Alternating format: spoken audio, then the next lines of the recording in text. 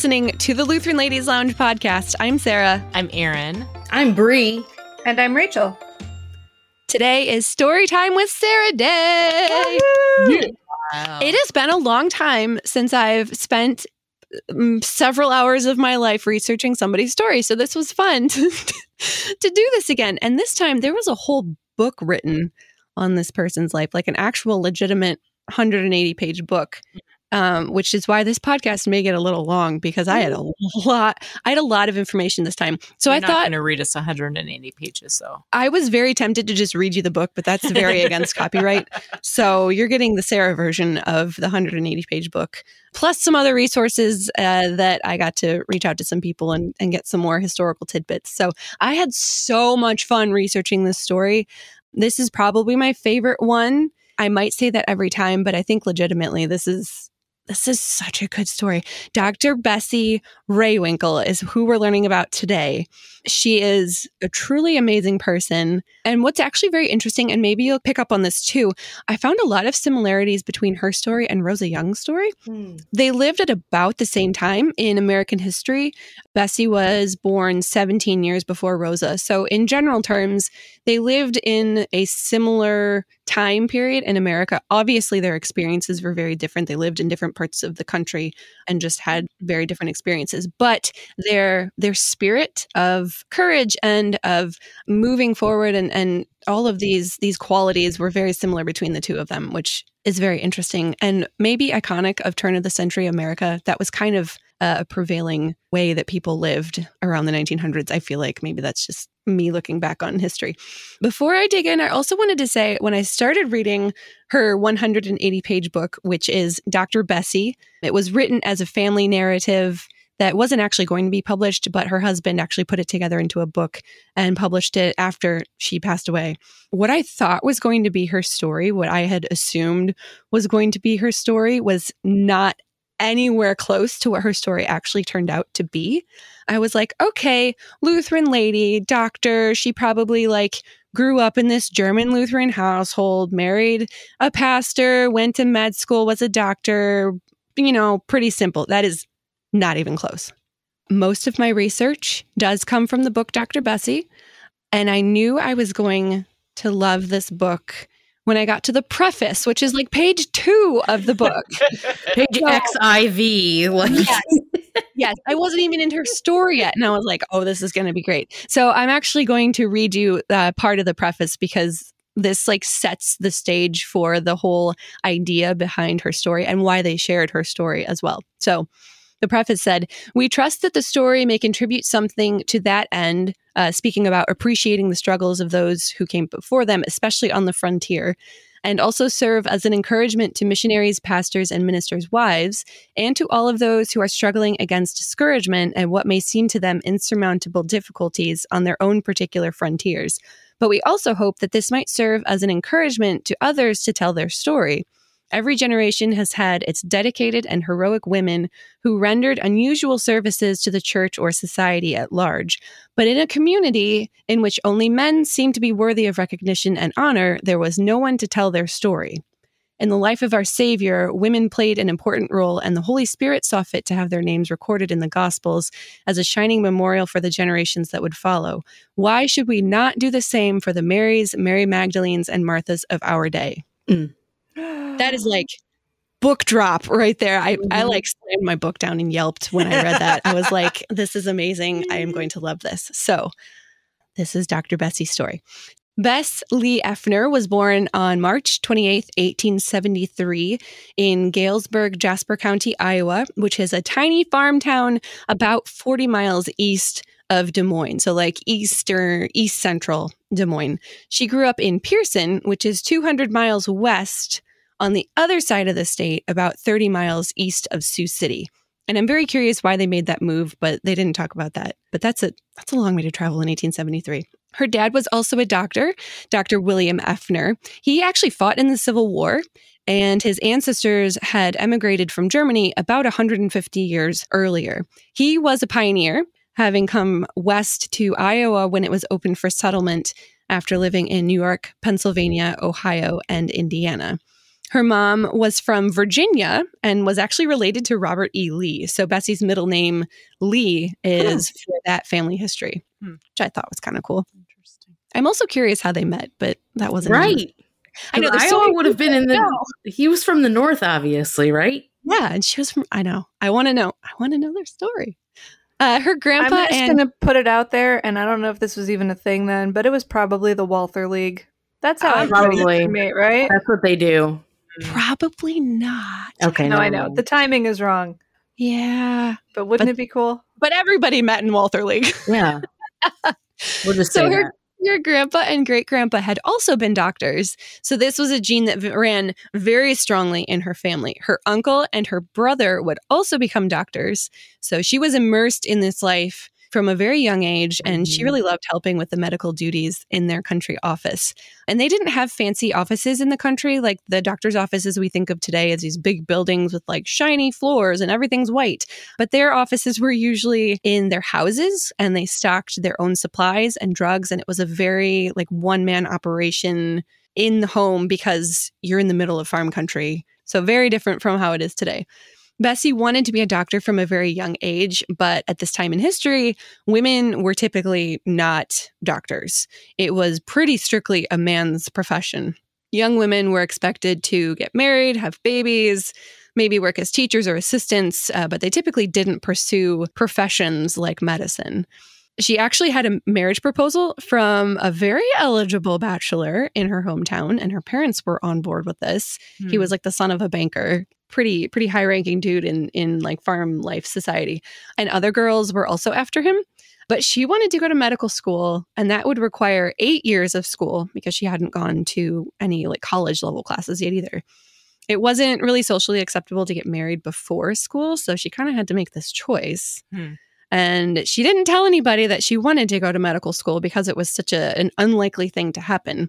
But a family friend, Mrs. Benson, out of the blue asked her if she was going to go to medical school and that there were female doctors starting to practice out east. So after that conversation, she had enough courage to tell her dad that that's what she wanted to do. He had some hesitation because of the risk it would be for her future and also future marriage proposals.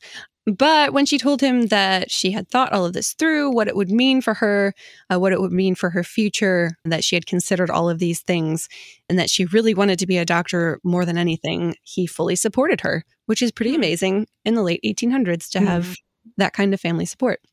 So off she went to school. She first had to get through undergraduate studies in order to actually progress to the professional level schooling. So she went to Morningside College in Sioux City, which was and still is a private liberal arts school affiliated with the United Methodist Church. So the first thing that I didn't know, Bessie grew up Methodist. She wasn't actually Lutheran, and her family wasn't Lutheran, which was an assumption that I had made, which was not true. But our Lutheran lady wasn't even Lutheran yet. But her family was a very religious family. She grew up in the church, and she was very active in the Methodist Church up until meeting her husband, when that wouldn't be a thing anymore. So when she enrolled in school, the guy who had proposed marriage decided he didn't want to wait that long to marry her, so he ended up marrying someone else. Dang. Bessie was kind of hurt by that, but she was also like, well, now I can focus on my studies because I don't have anybody who's waiting for me. So Bessie, of course, excelled at college. She loved going to school and she loved learning all of these things. She took a year off between college and medical school to teach, so she would have the money to continue her education because school is expensive. So then she enrolled at Sioux City School of Medicine, which was the best known medical school in that part of the country at the time. It was a member of the American Association of Medical Colleges, and now it's part of Iowa State University. Surprisingly, though, she wasn't the only woman in her class. There was one other woman, Clara McManus, and they ended up being lifelong friends because of this crucible of med school as the only two women. So they were study partners and roommates, and they were kind of put together, but they ended up being friends for life. The male students didn't really treat them badly necessarily, but more like a nuisance. Like, why are you ladies in my medical school classes? You shouldn't be here. The guys called them hen medics, which was a derogatory term for women doctors at that time because they were supposedly unfit to be in the medical profession. Obviously not true. Yikes. Because Bessie she was smart. So medical school then, pretty similar to at least the structure of medical school now. It's really, really hard. There's a lot to learn. They learned all of the medical terminology, practical application of things, interactions of the limited amount of drugs that they had. And she said in her book about medical school that it's amazing how much a human can withstand and adjust to when the only choice is to move forward and through it. She was also more and more amazed at how intricate the human body is and what a wonderful creation it is. And she would often quote the Psalms when she was learning about all of this amazing creation the human body is. That is actually something that I remember really noticing in the classes I took. When I went to college, my degree was for physical therapy. And so I took all sorts of human anatomy and physiology classes. And as I got more and more advanced, I just became more and more in awe of how interconnected everything is. And I was like, humans are clearly the pinnacle. They were God's artwork, right? Like his masterpiece in putting it all together. Yeah. It's amazing. Yes. It's just really cool. I love it. So Bessie successfully graduated after her 4 years of med school, during which she really didn't pay any attention to men. Although a few did try to get her attention, she was like, "Nope, I got school, dudes. I'm not interested in marriage." Sorry. Didn't do a lot of like social activities. She was very focused, and her goal was to graduate. She wanted to be a doctor so badly. She was so proud when she could finally put doctor in front of her name. She did still have to pass board examinations. They were a thing back then, like they are now. Of course, she passed with flying colors, but it was absolutely exhausting. But she would be a board-certified doctor in the state of Iowa. That wasn't even the really hard part. This was the really hard part, setting up her first practice. So it's not like these days when these young doctors have established practices to join or hospitals to go to or to join another doctor in an already established place in the middle of a city where obviously people will come to find you. And they're all obviously very good looking for some reason. Right, I know, yeah. Rude.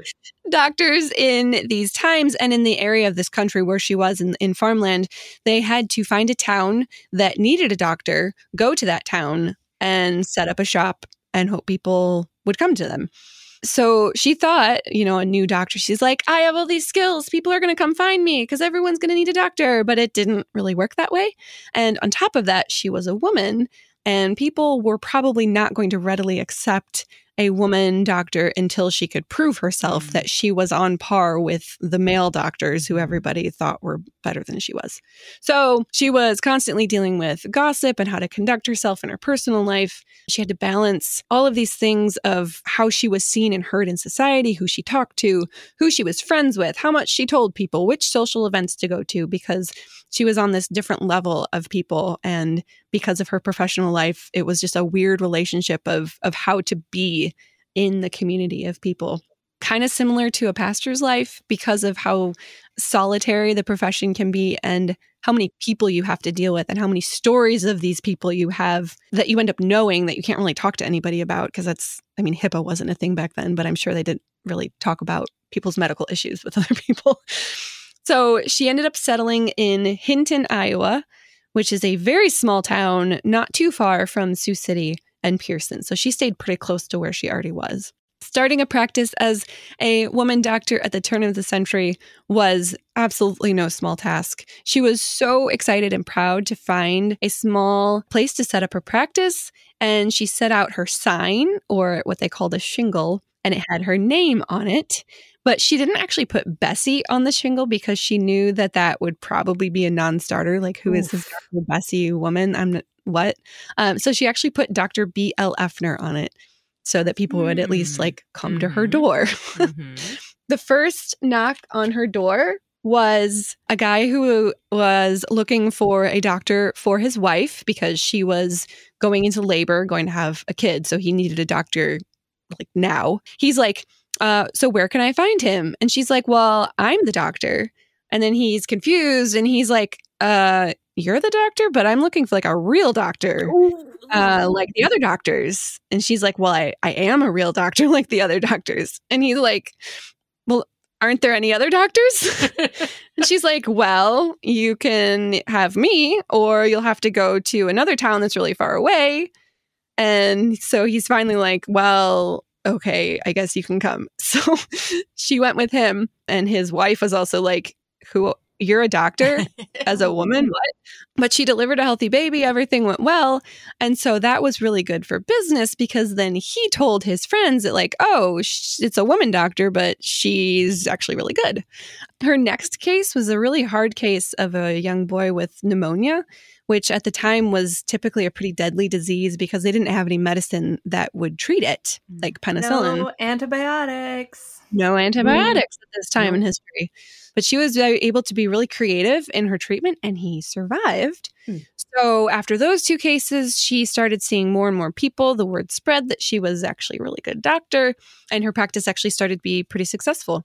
And the medical fees that they talk about, obviously they're going to be different from what they are today, but just seeing the numbers is a little jarring. So office calls were 50 cents or $1, maybe a little higher if they needed more resources. House calls in town were $1.50 during the day and $2 at night. And obstetrical cases were $15 to $20. Later, they were $25. And mileage for country calls was 50 cents per mile, which, I mean, if you do the math on the inflation of that, the prices are still fairly low. But insurance wasn't a thing. Like, you just paid the doctor for services and you were done. Very different medical scene back 150-ish years ago. That reminds me, if I can interrupt just briefly, about a story that I love that my grandfather on my mother's side told me once. He said when his wife, my grandmother, who was 16 at the time, they married young, was expecting her first baby, he went and got the doctor, and the doctor came out, did a prenatal visit, and pulled him aside and said, well, okay, we're all set. Call me when her time comes, and that'll be $20 payment upon delivery. And Grandpa said, I didn't have it that day, and I didn't have it upon delivery.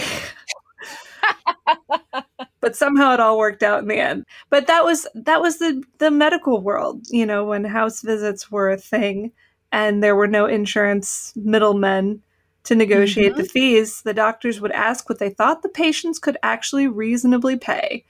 And that was what they got. And it was, very different. And Dr. Bessie talks in her book, too, about how she also didn't always get paid because people couldn't always afford the service. But I mean, she's not going to like tell them no because they can't afford her. Like, she's going to do the procedure, and whether or not they pay, well, that's just how it goes. Yeah. No, suddenly I was like remembering the ending of Jacob by a Blood. Oh, yeah. And how she became a physician, and she then was working in these very poor communities. Yeah. So speaking of delivering babies, going out into the country to deliver babies was this whole thing. There were no hospitals, so babies were born in homes. So she would make house calls for all of these deliveries. And we know that babies don't arrive necessarily when we want them to. So never. Not one of mine arrived when I wanted them to. So maybe a woman would go into labor, and so she would go out to meet them because it was time, and the baby would wait for another day or two. So these calls could be quite lengthy at all times of day or night. And they're out in the country. So she's traveling on horse and buggy because they obviously no cars yet. She's traveling on horse and buggy to get to all these places out in the country. So it was a thing to go out to these cases. And she had a lot of them because at this time, I mean, if you're a young wife, you're probably having a lot of kids. So after she had been in her practice for about a year, she was settling in, and a major life change happens. This is one of the sad parts of her life. Her sister-in-law was pregnant with her 5th child, and the birth was just fine. But then a few days after the birth, she suddenly got really sick with puerperal infection, which sadly was not an uncommon thing at this time. It was very, very deadly to get this infection after birth, and unfortunately, it took the life of her sister-in-law, Nellie. So now her brother was left with 5 children, one of whom was a newborn to care for. But then only a few months later, he also tragically dies. So now there's 5 really young orphans and they need to be taken care of by somebody. So Bessie would have taken them all in had she actually had the space and the means, but she was still boarding rooms in people's houses because she also didn't have a place of her own yet. So she found a woman that was willing to take care of the baby, and Bessie paid her for the services. But then that boy was adopted by a family who really wanted a little boy. Her sister took the other boy, but he was also adopted by another family. So that left the 3 girls. And she found a woman who would care for the youngest, Rita, but there were 2 older girls, Elsie and Ina, and nobody wanted to care for them, which made me really sad. So after talking with the social workers in Sioux City, those girls were placed in a home until they could find a better solution. And then because this wasn't tragedy enough for Bessie at this point in her life, she was actually starting to look forward to marriage. A man in the community was interested in her and they had been talking about getting married, but then just a few months later, he also died. So she's dealing with all of this stuff of death and sadness and tragedy and having to deal with all of this, plus keeping her practice alive so that she could also manage her own life. She said, it is remarkable what a human being can endure when the great issues of life are at stake, and I was given the necessary strength to go on. So things do look up for her a little later. Her father comes to visit her, which she desperately needed some time with her dad to have that mental health boost. And he actually told her about a doctor moving out of a town called Moville, which is 18 miles east of Sioux City. It's a bigger town, and I looked it up in the 2010 census. It was more than 3 times bigger than Hinton, although Hinton is 100 people, so still not that big, but bigger. And at this point in, rural Iowa, that makes a difference. She could have her own office space with her own living quarters, which would be a huge thing. So having her own space meant that she could also provide for her nieces. Being in a better location with other established doctors would help her practice because it already had the schools, banks, churches, saloons, the livery barn, because everybody needed horses. So this situation would be much better for her. The town paper actually published that she arrived in Moville in 1906. So she actually had advertising this time too. So people knew she was there. This practice was way easier to start than her first one. So much easier to meet people, and they were actually open to seeing her. And she was closer to Sioux City to access her colleagues and her former teachers. And there were other doctors in town too, so they could refer patients to each other. So there were actually 3 other doctors in this town. So everyone at this time, obviously using horses and buggies to get everywhere. And she had several harrowing journeys into the country at night to get to these confinement cases, women who were about to give birth. There were no streets, just dirt roads, no street lights. Bridges could be in pretty terrible condition, often very narrow with no railings on them. They would totally not pass inspection these days. So you kind of just had to trust your horse, that the horse knew where it was going, especially at night, because you couldn't see anything. Several times she was pretty close to being dumped off of these bridges into these deep gullies of rushing water. But she said the guardian angels were watching over her. She could have easily died on some of these journeys. Roads were also really muddy during the spring.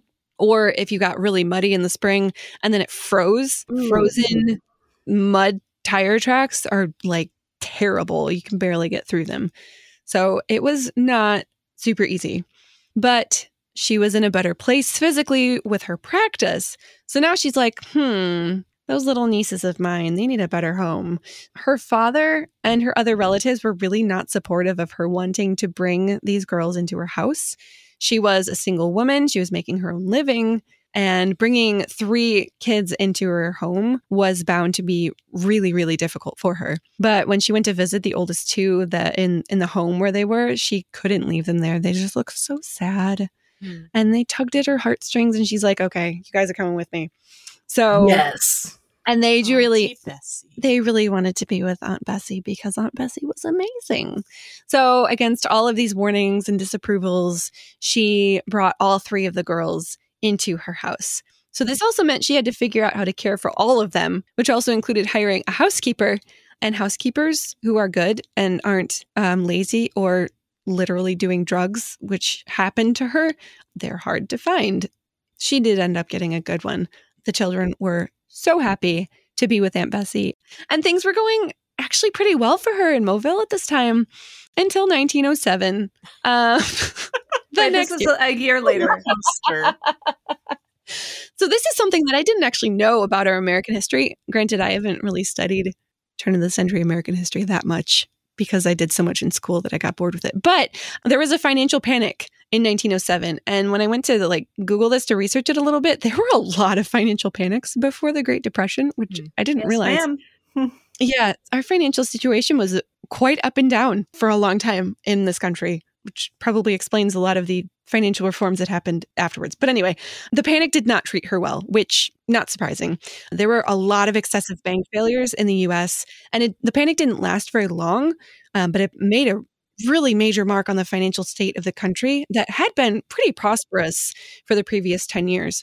So several railroads went into receivership, 13 New York banks went into bankruptcy, and of course that affected thousands of other banks across the country. So of course then there's major unemployment, people couldn't borrow money, they couldn't get money from the banks. So Bessie's business dropped off significantly because people weren't going to go to the doctor if they couldn't afford it unless it was like super emergency, but if that happened they probably couldn't pay her, and she couldn't get to her bank accounts either.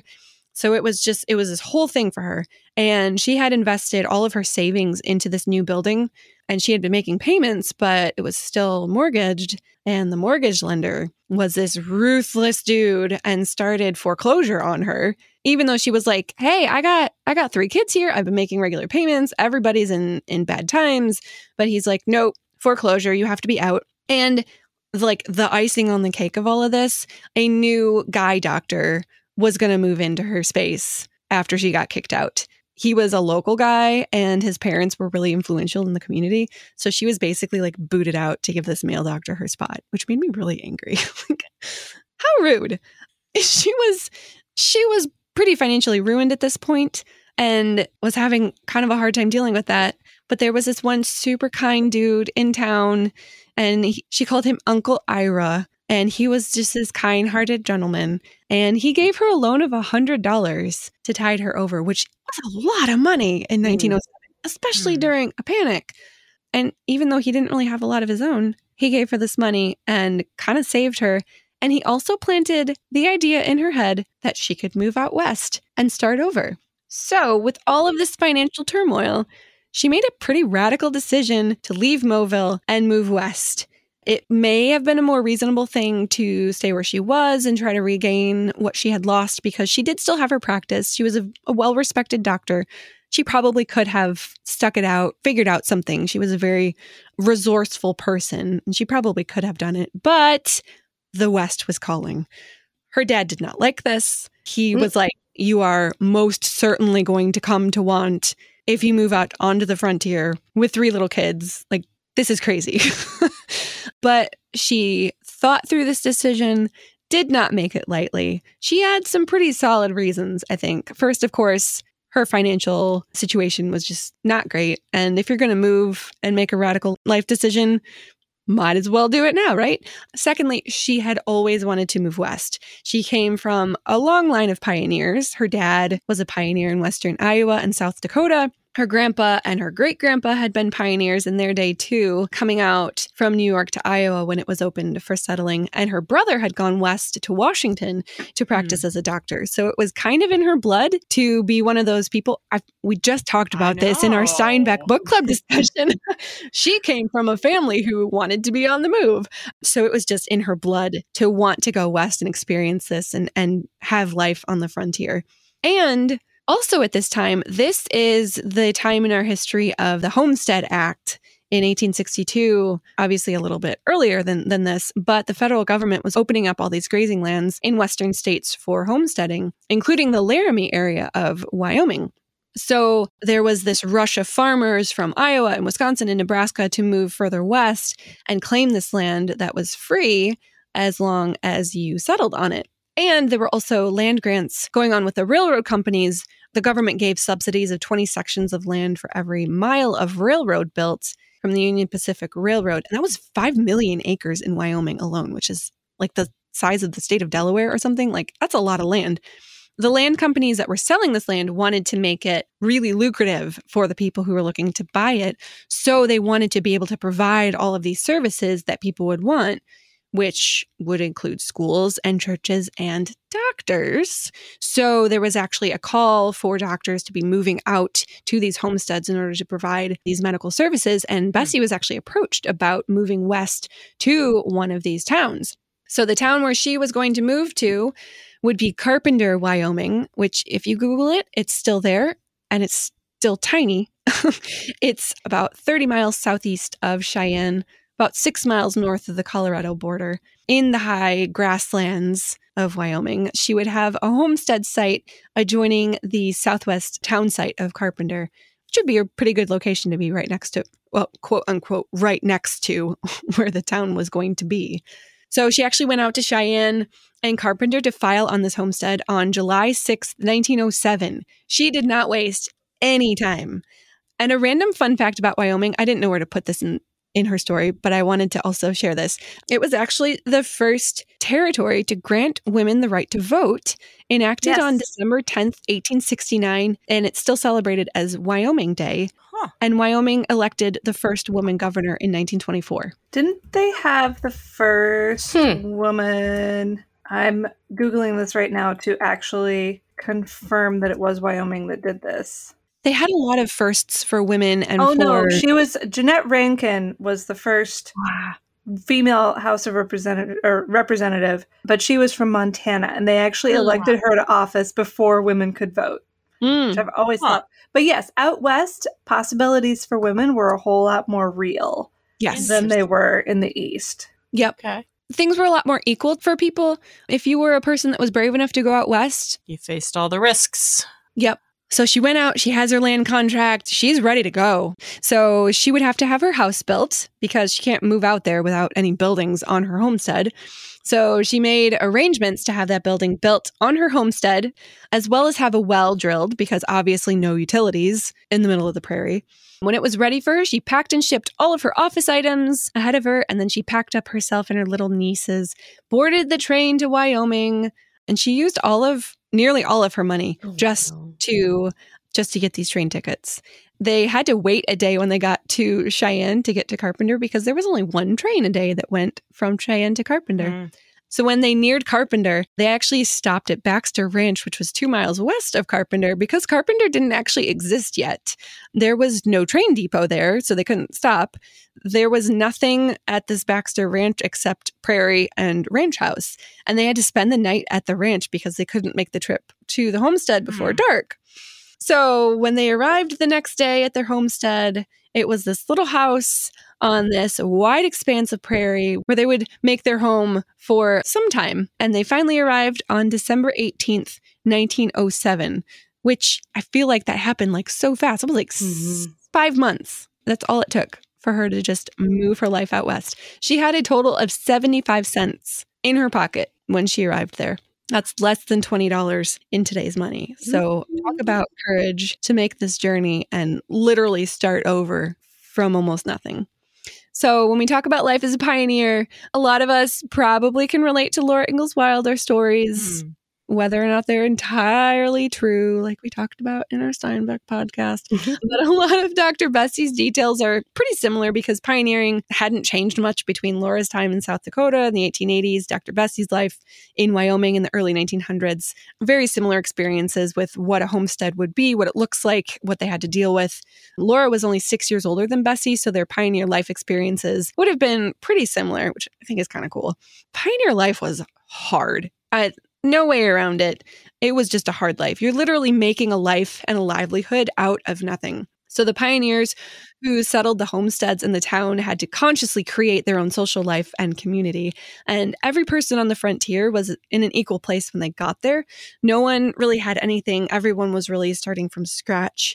It was a hard life, but they did it together and they built this community together. And you learned a lot about yourself and your grit and the will of the human community to survive when you all had to band together to get through all of these adversities that would happen on the frontier because you had no one else to rely on other than yourself and like the 10 other people that lived relatively close to you. So her house was very plain and simple, typical homestead building. 3 rooms downstairs, 1 unfinished room upstairs. That upstairs room was their bedroom and their storage. And because it was unfinished, it got really cold, of course. The kitchen was the kitchen, the dining room, general living area. The front room was her office and her sitting room. And the third room was her utility room and also her treatment room and examination room, along with her dispensary of drugs. So this, 4-room building is essentially her house and her doctor's office all rolled into one. And she had 3 kids living with her too. They had no indoor plumbing, no bathroom. The water had to be hauled in from the well and heated on the stove for any washing or cooking or medical treatment. They did have a small heater, plus the kitchen stove to keep them warm in the winter. And they used buffalo chips, which we all know what that is, for the stove. Because Do we, Sarah? I think you might have to tell us. it was buffalo poop. Because there weren't any trees. This is legitimate prairie, no trees. So I went to Google Maps and looked at it. There are trees now in Carpenter, and they've probably all been planted since she settled there in 1907, which is kind of cool to think about. Well, and that's the thing. I haven't driven in Carpenter, but I've driven, from Pine Bluffs to Cheyenne many, many times because that's the way we go out west to visit my husband's family. Mm-hmm. There is nothing there. Mm-hmm. Like Cheyenne is a city surrounded by nothing. Mm-hmm. Huh. It's beautiful, but it's bleak. Mm-hmm. This is not like, imagine Little House on the Prairie, this prairie of lush green grasses, well watered. And it's everything that grows there is pretty much irrigated. Yep. Like, Yep. it is frontier, really, even today. Yeah. It's not a place that people are going to flock to and try to make a life. And so the fact that she did make a life, that's really speaks volumes to her character and her grit. Yes. And she was one of the first people that settled there too. It's not like she went there and there were other people to help her. Like, Right. She was literally one of the first people that settled the town of Carpenter, which is, I think that's so cool. So in addition to her house, she later added a barn for 2 horses and a cow and a small chicken house and a coal shed. It was prairie grassland as far as the eye could see, but it was hers and she had built it. She did get a bit shorted though, because even though the government had promised her 160 acres, the surveyors had actually made a mistake. And so she ended up with 93 acres. Someone's Whatever. bad at math. Jeez. Right. I mean, 93 acres is still, that's a lot of land. And being a landowner has always kind of been this thing to aspire to in our American culture. And so that's how it was for her too. These pioneers on the frontier had some very unique challenges, like a significant lack of rain. And it's really hard to grow stuff with no water. Average rainfall is only 15 inches. And in a bad year in Missouri in 1953, we got 23 inches. And farmers were like, whoa, I need some emergency aid because this is bad. So the pioneers dealt with lots of wind and dust storms and blizzards. The dust storms could wipe out a crop in one go. And you could just basically be done for the year or permanently and have to leave because this dust storm took out your crop. And it was even worse in the winter when it got like 20 below zero or worse. A human couldn't survive very long in those conditions. Yep. She was a doctor for people, but funnily enough, her first case right after she settled was for a horse. The guy showed up and was like, help my horse. And she's like, well, I'm a people doctor. And he was like, well, a horse is practically the same, just quadruple the dose of medicine and it should work. And that's what she did. And it actually worked. And so this guy was like wandering around telling people about her because she had saved his horse. And it was amazing. That's the most Wyoming thing I think I've ever heard. Right? So she was successfully able to grow her practice, even among these harsh conditions and the fact that people were so spread out. It did take her about 2 years to build her practice back to the level of where she was before she moved from Mobile. But she was the only doctor for miles. She figured a 30-mile by 30-mile territory, and that's by horse and buggy. That's not by car. So long distances to travel in between patients, especially for women in confinement. Again, no roads, no trees. You pretty much had to guess where you were going. No Google Maps to help you like figure out where you're going. You just kind of had to follow things and use your sense and hope you got there, especially at night or in a storm. She actually endured a blizzard. She got caught in one and nearly died, but she finally ended up at shelter and she realized that she had just gone in a big circle and ended up right back where she left. But she survived. She also survived a prairie grass fire that nearly took out her entire complex. She also had to manage the really scarce medical resources. She had no help for her multiple patients, only one room to treat people. So if they needed longer term care, she had to find a place to board them so she could be close by to administer treatments. And she had no nurses or anything to help her either. Blood transfusions weren't a thing yet. Most of our modern medical treatments for illnesses or diseases weren't a thing yet. There wasn't really a close hospital either, so she had to deal with most everything as she could. She had no x-ray machine or other imaging equipment, so she often set broken bones by feel. Like, can you imagine the skill that it takes to set a broken bone just by feeling it? Okay, but Sarah, we have not had x-rays for long in our human history. People have been doing that for a long time. They have been. We're just spoiled, aren't we? We are.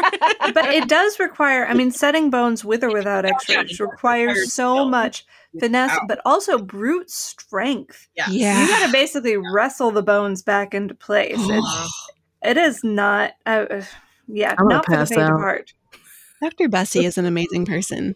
Delivering babies during this time, too, was really unsanitary. These shacks, homesteader shacks, were generally 1 or 2 rooms, no running water, no clean area. You got flies going back and forth between the horse barn and the house. You can imagine the kind of infections and bacteria and things that she had to deal with, and just making sure that she was being as sanitary as possible. She was a very brave and courageous and resourceful person to be able to do this successfully and not lose a lot of people. She was really good at her job.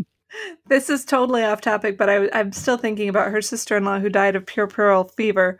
You know how they fixed that in the medical community and cut down the incidence of it significantly? Made doctors wash their hands before delivery. Oh, yeah. Wash your hands, people. That's all it took. That didn't completely eliminate it, but it cut down the incidence mightily.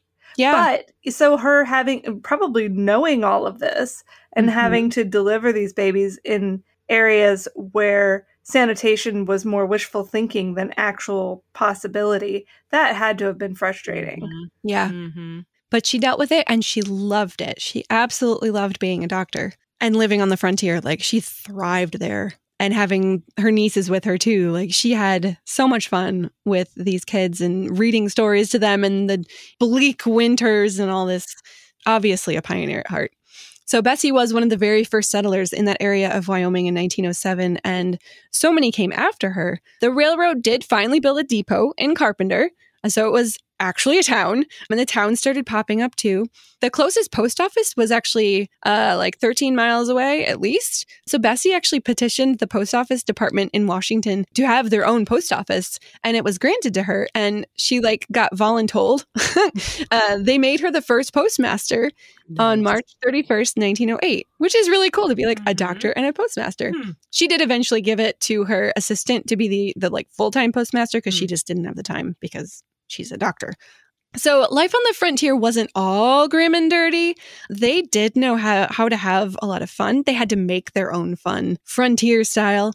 They created their own debate and literary club where they would come to discuss these topics, and it was really popular. The sharing of knowledge was quite the thing to do in these days. They didn't have TV. They didn't have radio, so they had to make their own fun. So they would come and talk about things together. They had fairs, they had potlucks. They would just randomly show up at other people's houses just for the company. Frontier Days in Cheyenne was the biggest attraction in the area, and there's actually still a museum in Cheyenne that you can go see what Frontier Days was all about. They couldn't always make it there, but that was the pinnacle of entertainment for them. Dr. Bessie actually won a few ribbons at their first local fair for fancy work. I would really hope that a surgeon would have some good stitching skills. So Right. That works for me. Yeah. I was going to say, were they rating her her suture work or something? Is that what they were looking at?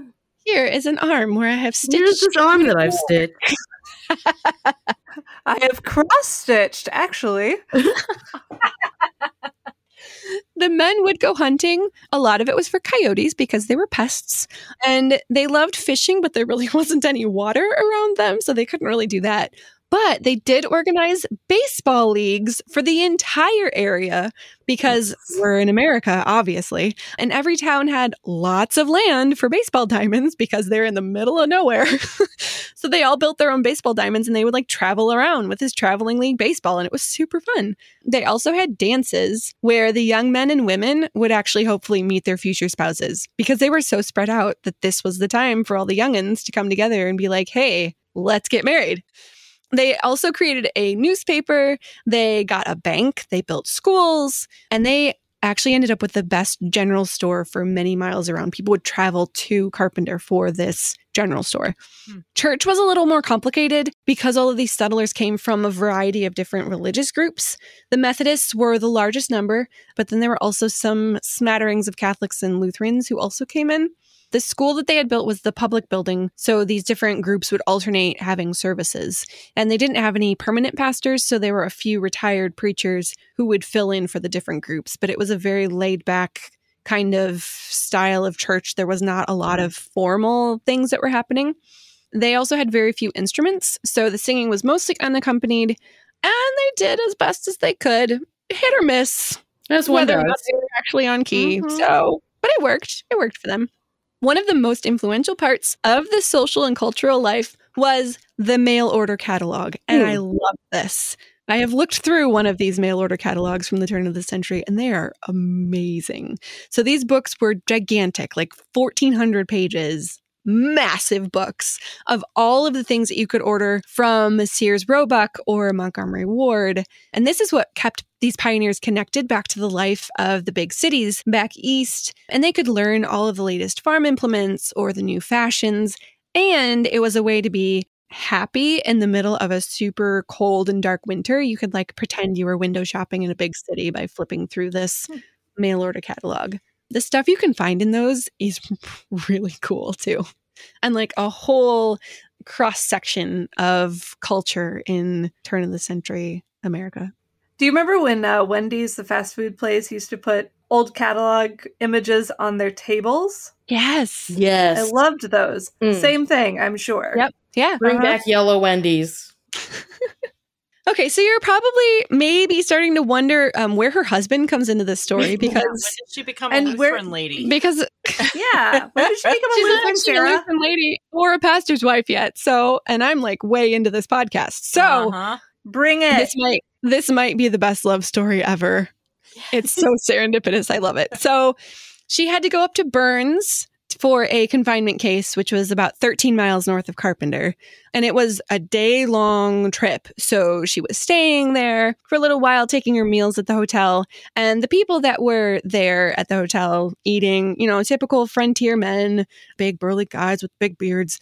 But then she noticed this one young man in particular. He didn't really fit in with the rest of the crowd. He looked very lively and cheerful, and he looked really interested in everyone's stories and kind of laid back and like really cool dude. And she was like, I wonder who this is. So she finally asked the waitress who he was. And the waitress said that it was the student minister who was new in town taking temporary care of the new Lutheran congregation in Burns. And that church is still there according to Google Maps, by the way.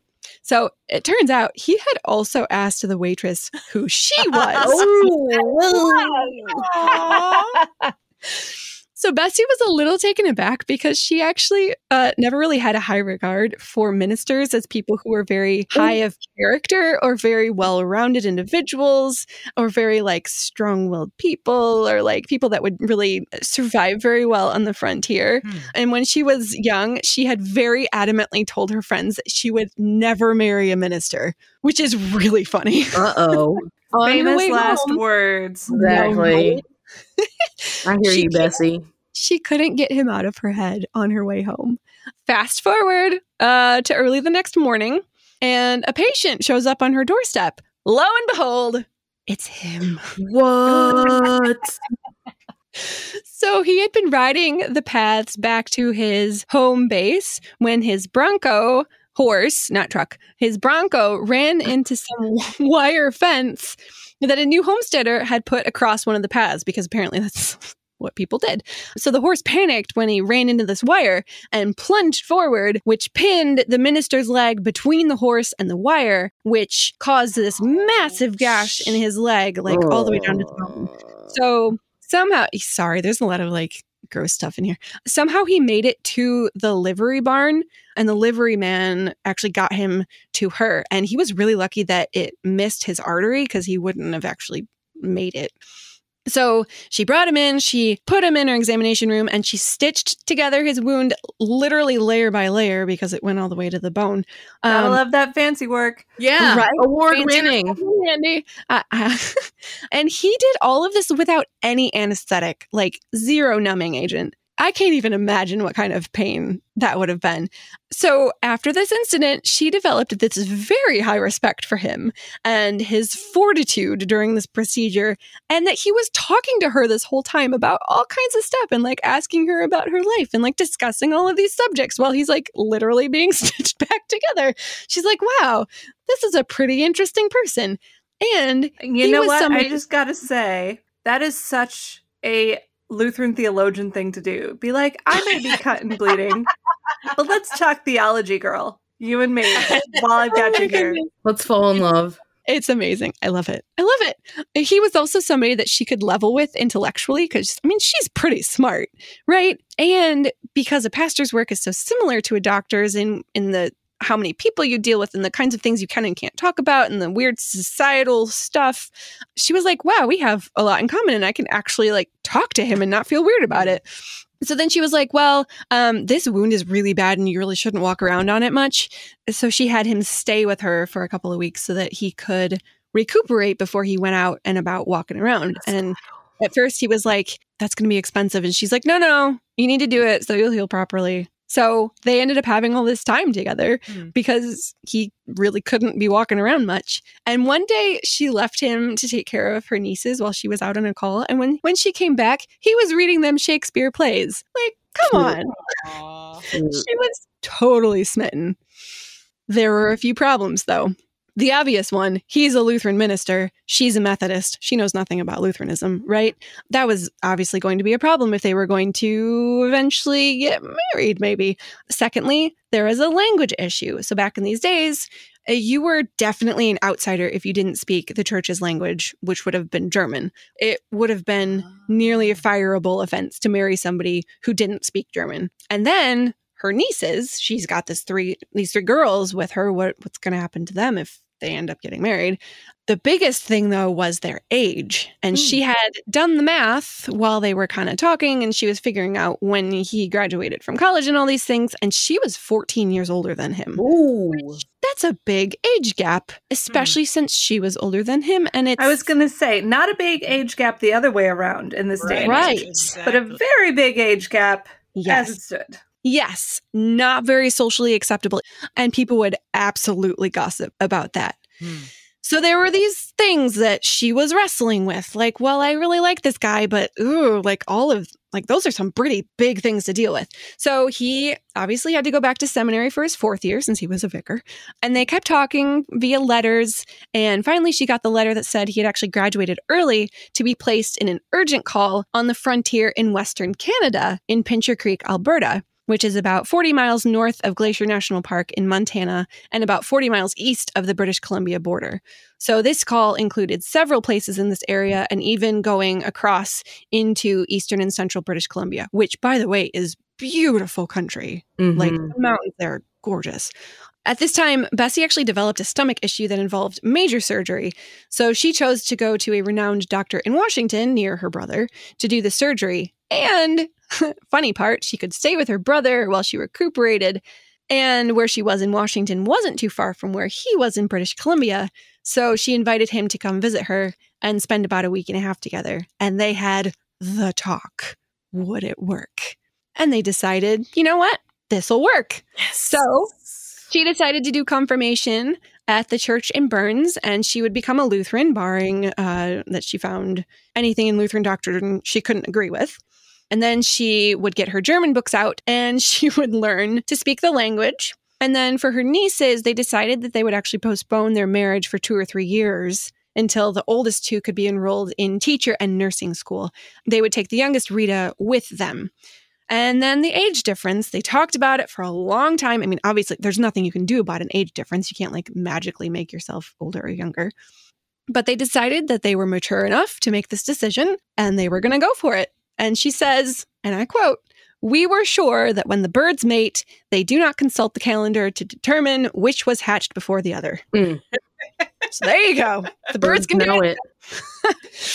So maybe the hardest thing for all of this for her was that she would have to give up her medical practice. And she never really planned on giving it up. She didn't really want to give it up, but this was like the best reason to give it up for a new vocation. She had come to learn that ministers were, in fact, real men who humbly served everyone else, and they were strong and courageous. And she wasn't really that upset about giving up her practice, although it would be a very interesting transition for her. And she wasn't sad that she had studied medicine because she would never have met Alfred had she not become a doctor on the frontier. So the wait before their wedding was a long one, but finally the day came and Alfred came to meet her in Cheyenne, and they were married on September 28th, 1912 by the Reverend John Hilgendorf, who, of course, was one of the Synod vice presidents. And then they began their life together on the Canadian frontier. They had 3 kiddos, Dorothy, Helen, and Eugene Alfred.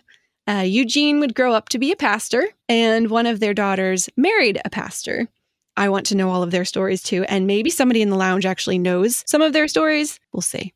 So life on the Canadian frontier was similar, but also very different from life on the American frontier. The culture was and still is very British, so she had to make those adjustments. The parsonage was a plain frontier log cabin about 6 miles south of the town of Pincher Creek. These days, it's actually in town. It was 1 floor, no plumbing, no heating, hole in the ground for the cellar. Water had to be carried from a spring a little ways away. It was a lone building on the rolling hills of the prairie, but you could see the Canadian Rockies, you could see Chief Mountain in Montana, and Crow's Nest Mountain and Seven Sisters in British Columbia. Beautiful area. Very pleasant in the summer, really cold in the winter. And there was plenty of water this time, so crops were abundant, no more of the Wyoming dryness. Pastor Rehwinkel was the circuit rider, which means he literally rode a horse to all of these different preaching stations in Crow's Nest Pass and into British Columbia because this church was growing quite a bit at this point. That meant he was gone for days at a time, so it really got very lonely in the parsonage. Trinity Lutheran Church in Pincher Creek was a hub for Lutheranism for most of that area, and many of the churches in that area were actually started from that church. So that is a huge influence on the rest of Canadian Lutheranism out in that area in Alberta, British Columbia. She was also making a pretty major adjustment to being a pastor's wife as a new Lutheran, as pastors' wives, I'm sure, can attest to.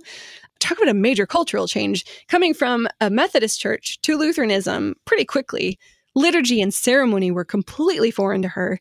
It felt like she was in a Catholic church, and the music was way different with organs and, Lutheran style singing with gusto.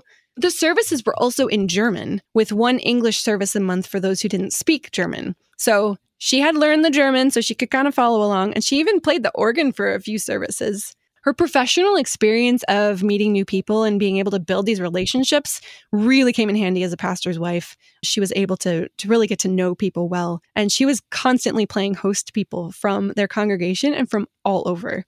So learning how to interact with these people was a definite learning curve. The people who came west from Eastern Canada were French Canadian, German Catholic, British, Scotch, Irish, some Indians, and she played host to all of them. So she had to really learn how to connect with all of these people.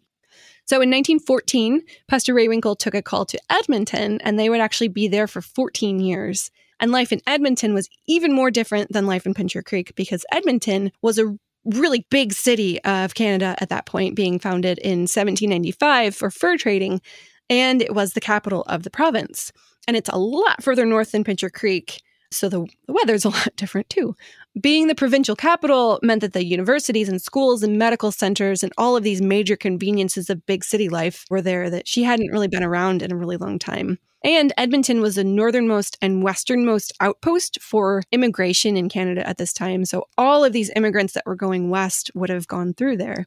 The parsonage in Edmonton, much more modern than in Pincher Creek. Like, it actually had electric lights and indoor plumbing. Still no central heating, still a hole in the ground for the cellar, but a bit of an improvement. And it's actually still standing in Edmonton. You can go visit it. It's on this historical places list, which is really cool. The Canadian government had a similar homestead set up to offer free tracts of 160 acres to homesteaders who were moving west.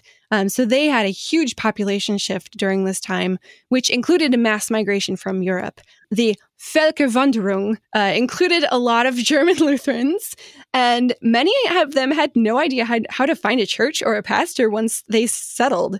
So Pastor Rehwinkel was actually the one who would be going around searching out all of these Lutheran immigrants and getting them connected to churches. And the church played a huge role in getting these immigrants really settled into their new country. And Pastor Rehwinkel was really influential with many of the churches in this area. So he has a hand in so much of the Lutheran culture of this area of Edmonton and surrounding. This also meant that Bessie had to learn to manage these relationships with all of these new immigrants who were new to the country. And the parsonage became this international embassy, helping all of these new immigrants find jobs and churches and housing and medical care and education and on and on. Pastors' wives from the area would actually come to find work in Edmonton because these mission churches weren't paying enough. So they housed a lot of these wives who were coming to find work as well. They would also board pastors' kids, these missionary pastor kids who needed confirmation, since a lot of these preaching stations that were really far away didn't have a lot of resources for this. They also had the privilege of hosting many prominent members of the Lutheran community because of their location in Edmonton. So Dr. Frederick Fotenhauer, who's president of the Synod, Dr. Franz Pieper, president of Concordia Seminary, Mr. Henry Horst, Synod Board of Directors, Dr. William Cohn, president of Concordia Teachers College in River Forest, Reverend C.F. Walther, director of missions, professors from the seminary, all of these people. So they were really the center of Lutheran society in Canada at the time. So Bessie was really trying to fit in with her congregation. Her German wasn't great. Their German accent was different from the one that she knew, but she really got along well. So they were in Edmonton for the start of World War I, which was a very different thing because they're in Canada, not in America. And war conditions were especially hard for the people that they served.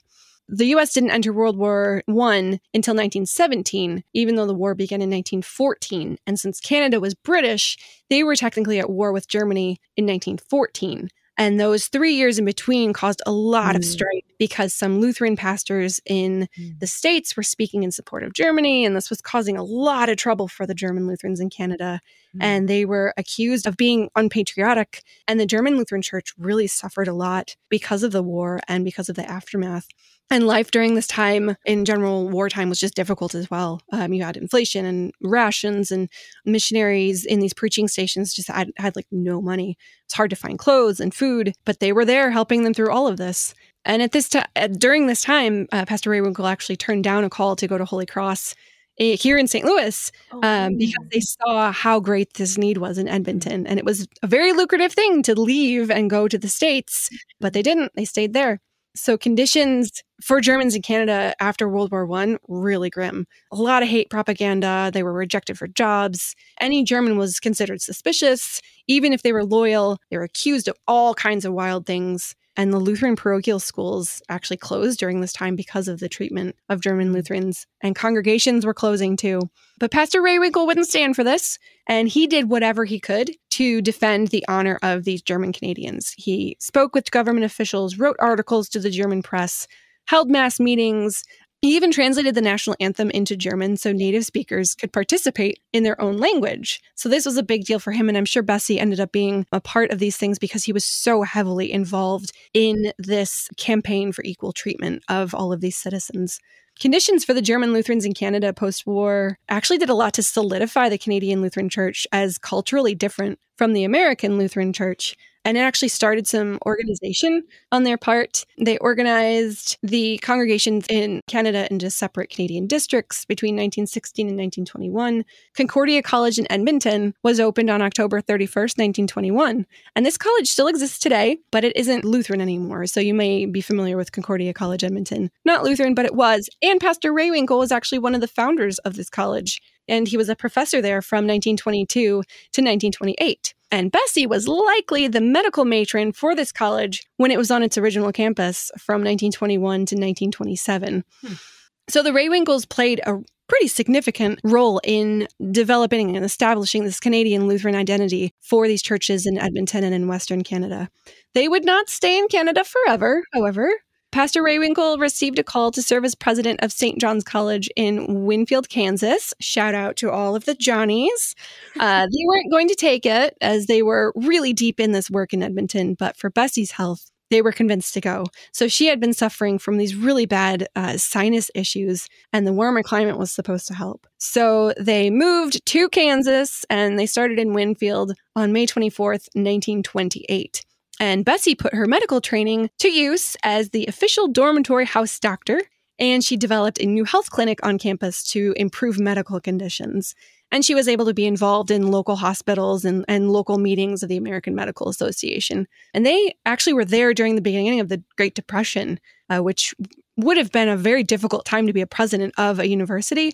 They were talking about closing the campus, but Pastor Rehwinkel was like, nope, I'm going to make this place better. So he set out for more academic standards to attract even more students. And that included getting both the high school and junior college accredited, which is not an easy thing, especially during the Great Depression. And then in 1935, they declined a call to serve as president of Concordia College in Milwaukee. But the next year, 1936, he received a call to chair the theology department at Concordia Seminary in St. Louis. And this one they had to take. Her description of St. Louis is really funny, though. She says, St. Louis is an interesting city, the old gateway to the West. It might also be called the Rome of the Lutheran Church in America and the Plymouth of the Lutheran Pilgrim Fathers. For Lutherans of that branch of Lutheranism known as the Missouri Synod, all roads lead to St. Louis. Everywhere one meets with historical landmarks and places where some sainted church father left his footprints in the sands of time. Still true. Still counts. Totally a thing. In 1939, they tried to persuade Pastor Rehwinkel to accept a call as executive secretary for the Board for World Missions, which he really would have enjoyed. He loved missions, a very mission-minded pastor. He really wanted to travel the world, but Bessie wasn't in the best health. She wanted their kids to have their father around. Travel in 1939 would have been really long and arduous, and he would have been gone for really long stretches of time. So he declined that call.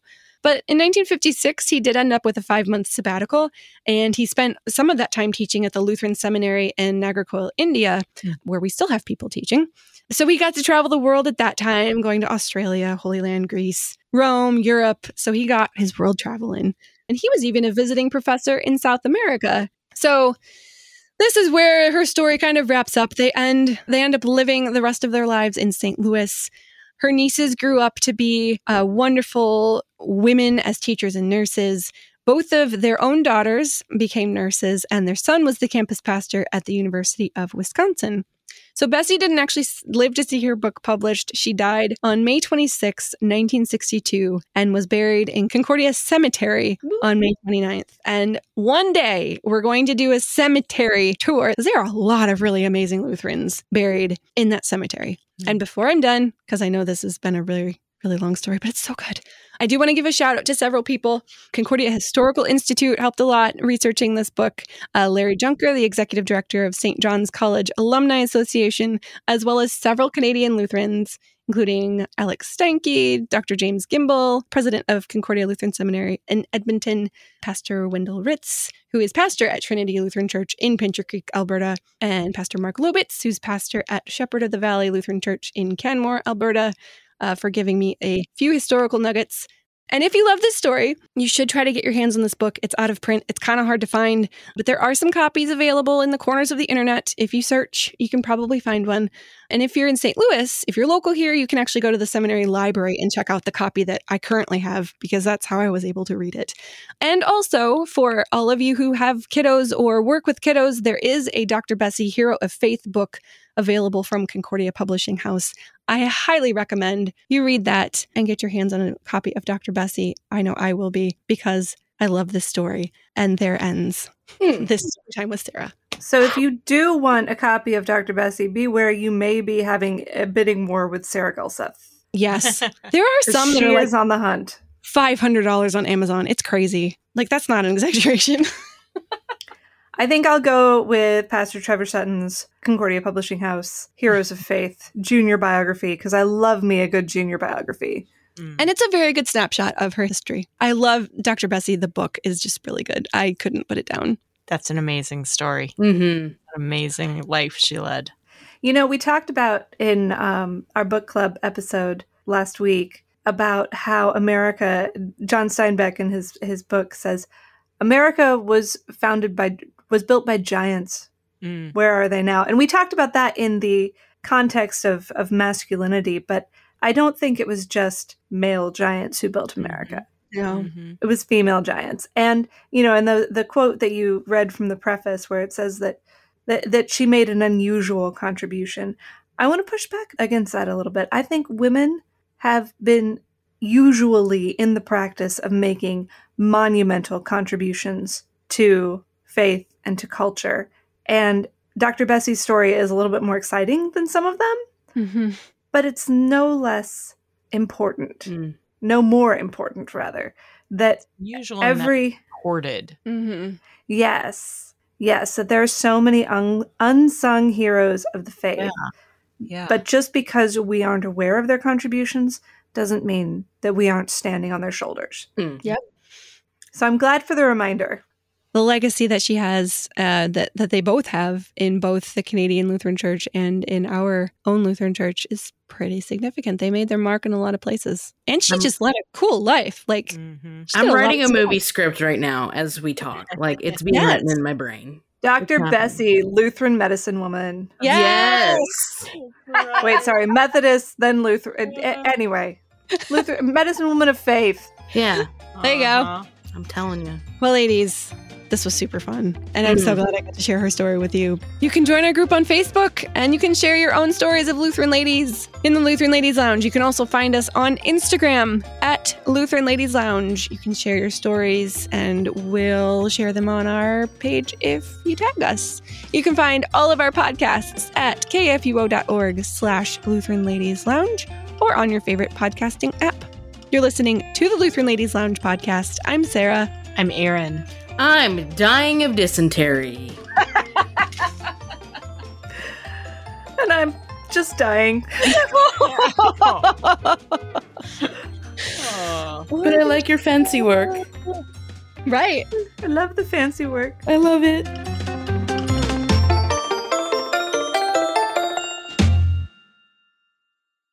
Views and opinions expressed on the Lutheran Ladies Lounge podcast may not represent the official position of the management or ownership of KFUO Radio, the Lutheran Church Missouri Synod. The Lutheran Ladies Lounge is produced by KFUO Radio and available at kfuo.org or wherever you get your podcasts. Join our community on Facebook in the Lutheran Ladies Lounge.